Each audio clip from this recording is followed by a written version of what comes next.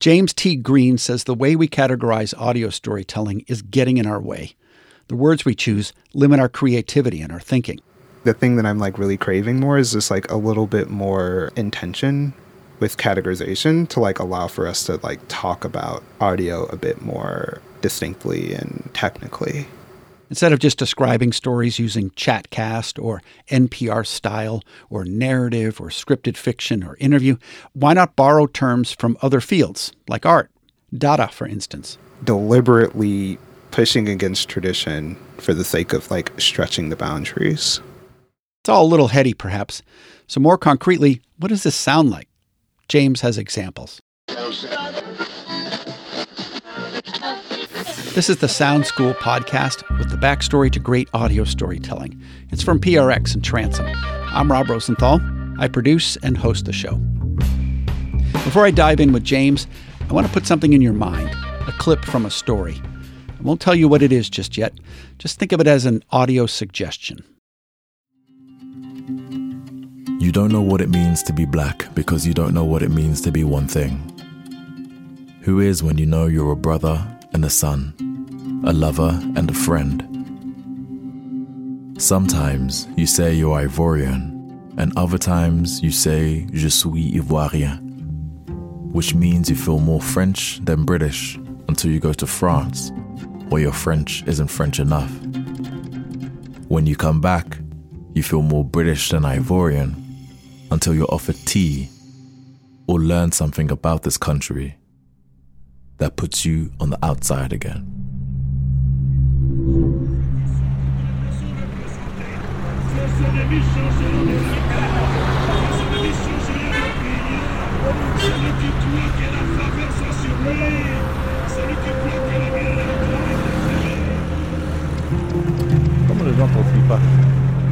So you work and save enough to buy a ticket to fly back to where you were born. But even there, you're different. Your hair, your clothes and mannerisms betray any sense of you being a native. And as a result, you become a standard of both admiration and envy to loved ones and strangers alike. Tu vois, j'organise par exemple des événements, si c'est pas la musique. Your French may be Ivoirien enough, but what about your Bete, Jula, Ani? Mother tongues you never needed to learn in order to survive because you were over there. But what about here? Would you be able to make it?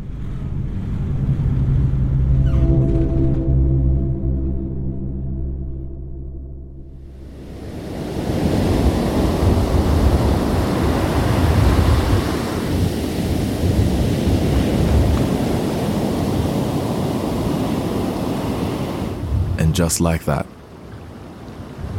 after all the questioning, the doubts, and endless soul-searching, you accidentally find yourself on the outside again. But this time it's okay, because you weren't pushed. You're on the beach at the edge of the world, and it's warm here, as well as kind. You have the time, space, and the sea to remind you of who you are before the world told you you were black. That's lovely, right? The writing, the sound design, the voicing, just lovely. James didn't produce that story, I should say, but he referenced it when he took to Twitter not too long ago with his lament about the lexicon of storytelling, our storytelling adjectives, to put it another way. His post was several tweets long. James started by saying this: audiences are getting tired of hyper-realistic portraits. In audio storytelling, of course. What exactly is your beef? Yeah. So I think what my beef is that, like, I feel that things are being hyper-chewed and then, like, kind of fed like a baby bird, where it's like, here's this thing that I'm going to teach you, and then I'm going to chew it all up, and then I'm going to serve it to you in this very digestible way, with you having no questions or no ability to kind of fill in the gaps in your own. and it's firmly polished and hyper prepared for like the most optimal way of digestion. That's what I have the beef with. Why does it have to be that way, he wonders? Why can't stories be more cubist, for instance? And describe it that way. Actually use the word cubist in the description of a story. In fact, he says if you start from that place, from an idea, a concept, it can lead to interesting production choices. And if you label the work as cubist, listeners will have a framework to interpret the story. For example, if I look at like a cubist work, I know there is probably a reference point that this object is going towards. So I can look for the clues to be like, okay, that's the eye, that's the face. Okay, the face is probably here. I can know to look at it as a portrait that just happens to look differently. So if you go into audio with the same sort of thing, like, okay, I'm making this sort of like, I don't know, cubist-based audio, I can then play with story structure to then maybe put things in different orders and know that like the listener can kind of put the pieces together, knowing it's within that framework. James has a background that might explain why he gravitates toward this way of thinking. He graduated in 2011 from the University of St. Francis in Joliet, Illinois, with a degree in art, specifically studio art practices, like performance art, installation art, studio art. He says those are approaches to art that focus on an idea first and tend to be multidisciplinary. He thought he'd be a designer, but he heard This American Life and Radiolab. They were his gateway drugs into radio and podcasting. He experimented with his own podcasts. He worked at Gimlet for a while. He now has his own production company, Molten Heart. It's focused on storytelling that's weirder. What I mean by that is maybe timelines are a little obscured. Maybe there's some sonic techniques that maybe aren't as typical. Maybe it's much more music first. Maybe it kind of takes a lot of artistic liberties for certain projects. In 2018, I was sent home from the hospital with a box. The packaging was reminiscent of a new tech gadget, a toy for a 30-year-old. Here's a sample of James's work, a piece he produced called PMHX. I joked to friends that I was getting an upgrade, Hard OS. I plug it in and it begins its search, pinging around the room looking for its hardware tether. It connects to a tiny rod implanted near my heart. From there, I'm permanently chained to Brooklyn's 3G network, with the sole purpose of transmitting the rhythms of my heart to a cardiologist miles away. Every morning I wake up and leave the bed, but still sense the tether throughout the house.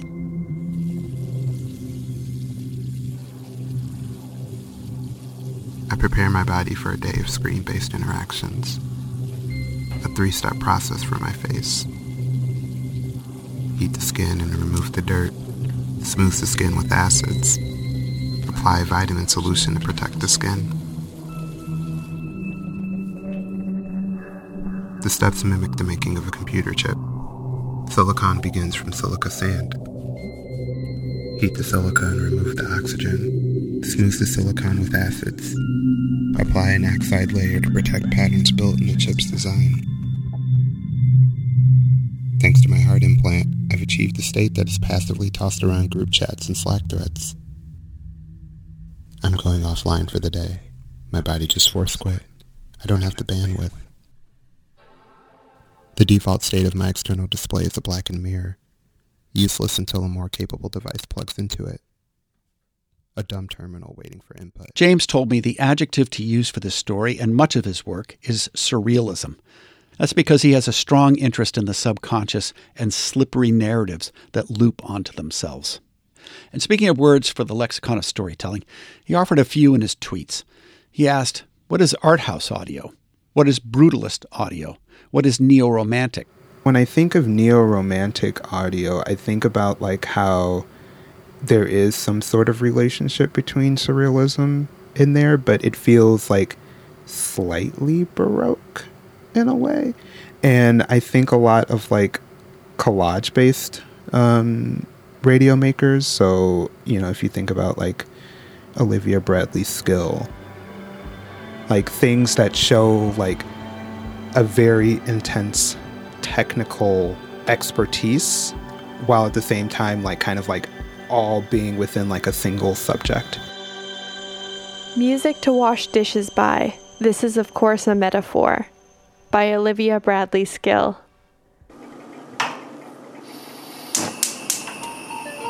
This is, of course, a metaphor. This is, of course, a metaphor. Seeking relief from the terrible heat. Working under the blazing sun. Seeking relief from the terrible heat. Cleaning or preparing food or grinding meat or texting on their phones. Yesterday was hot. Blazing sun. This is, of course, a metaphor. Yesterday was hot. Yesterday was the birthplace of today. Cleaning or preparing food or grinding meat or texting on their phones. This is, of course, a metaphor. That's simple common sense. So what is it that attracts you to this piece? The use of sampling and collage and repetition particularly. So I'm really heavily like inspired by like the musical art of sampling and taking references from one place and then using that as like a new source material. Left unattended for far too long. And yesterday was the birthplace of today. I enjoyed the firm setting of scene, just hearing like the eggs cracking on the stove and hearing the gas oven particularly just gave me like a nice visual space. And then speaking of space, I just appreciated so much space that was given in the piece. Like, I think a thing with like a lot of what I just keep referring to as like traditional narrative work is that it feels very one track. And I think what I mean by that is that like there is only really one interpretation of the work, and that's the interpretation that the host is directing you in.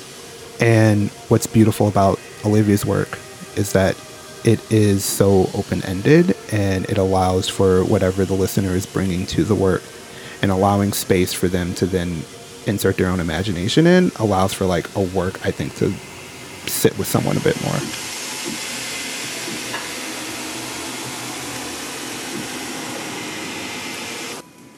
Seeking relief from the terrible heat. That was Music to Wash Dishes By. This is, of course, a metaphor. That whole thing is the title. It was produced by Olivia Bradley Skill. Olivia made this piece for WFMU, where she has a weekly radio show called Radio Ravioli.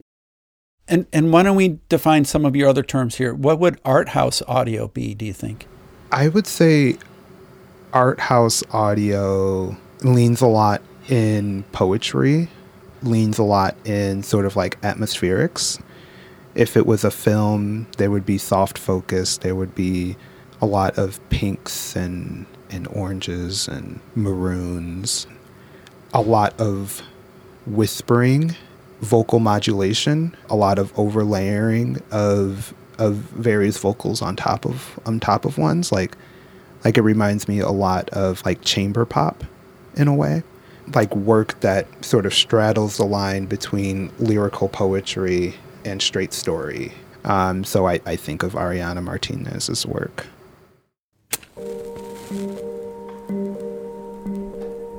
Hope is the thing with feathers that perches in the soul and sings the tune without the words and never stops at all. And sweetest in the gale is heard, and sore must be the storm that could abash the little bird that kept so many warm.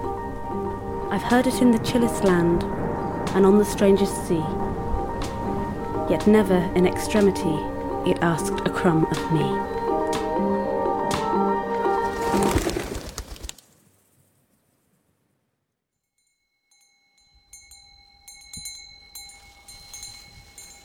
You used to tell me there is a perfect love that never gets tangled, that never gets wrong, that is always right,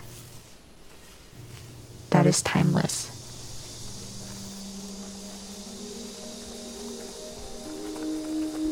그렇게 보고 싶던 그 얼굴은 그저 스쳐 지나가면 the face that I dearly wanted to see only passing by. Local train. The next stop is Myrtle Avenue.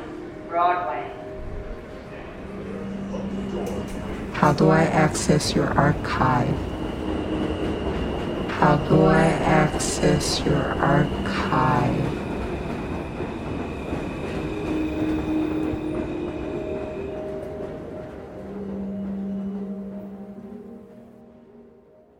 My name is Tae Wang, and I'm an artist based in Queens, New York. And my preferred pronoun is they, them. I'm the eldest of family of 6, so my parents and my 3 younger siblings. When I was a child, the apartment that we lived was actually owned by my grandfather. It's like sometimes when I dream, like I remember that specific apartment complex and playground and like other bits of that neighborhood.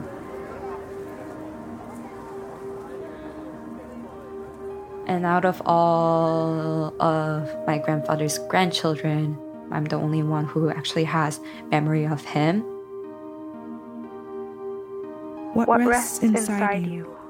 This is an excerpt from Perfect Love, a piece by Ariana Martinez, produced for the BBC program Between the Essays back in 2020. It recounts the story of Tae Wang's quest to connect with her grandfather after he died. There was another word James used in his tweet, brutalist. I immediately thought of music, something blunt, something heavy concrete with a chainsaw. Bands like Laibach or Ministry or Faust, which is a German band that literally took a chainsaw to cement during a performance. But James wasn't thinking sonically. By brutalist, he meant packs a lyrical punch. Heavily distorted, blunt poetry, like slam poetics. I think some degree of Axel Cocotier's work is a form of brutalism. In fact, you have never been any of the things you mysteriously felt obliged to be because you realize it's never been about you. You are black because you need to be. Because they need you to be. In order to stay white.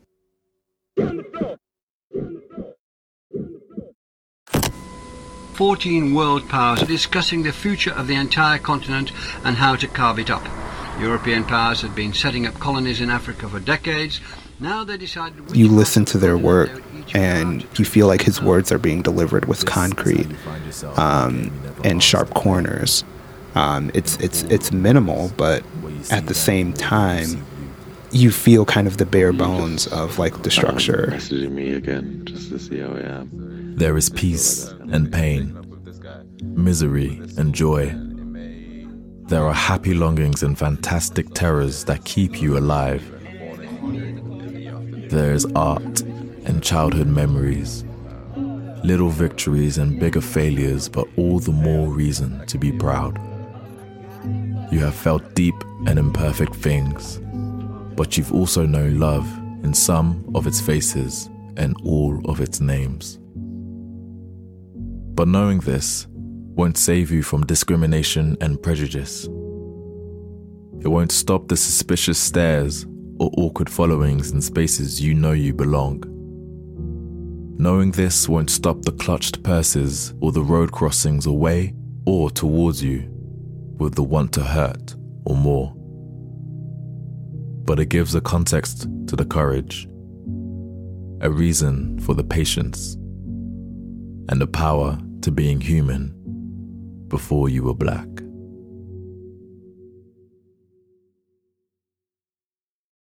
That brutalist piece, as James describes it, won a gold for Best Documentary from the Third Coast Festival in 2020. It's called How to Remember. Axel Cocoutier produced it for Shortcuts from the BBC. So is James on to something? What words and adjectives would you add to the lexicon? Or is any word just another box? Post your thoughts at transom.org, or you can tweet me at SoundSchoolPod.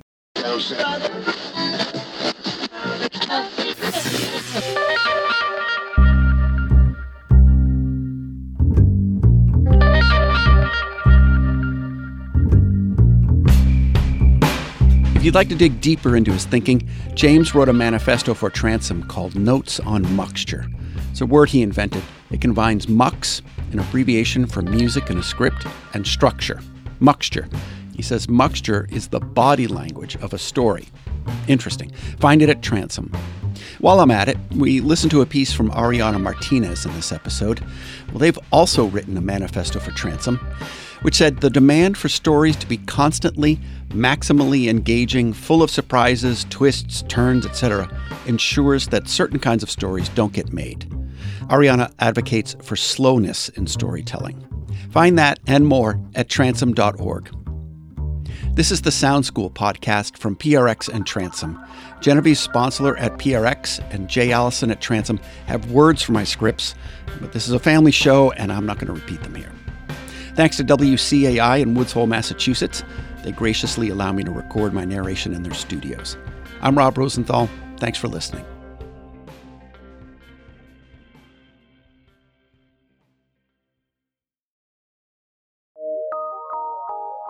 From PRX and Transom.org.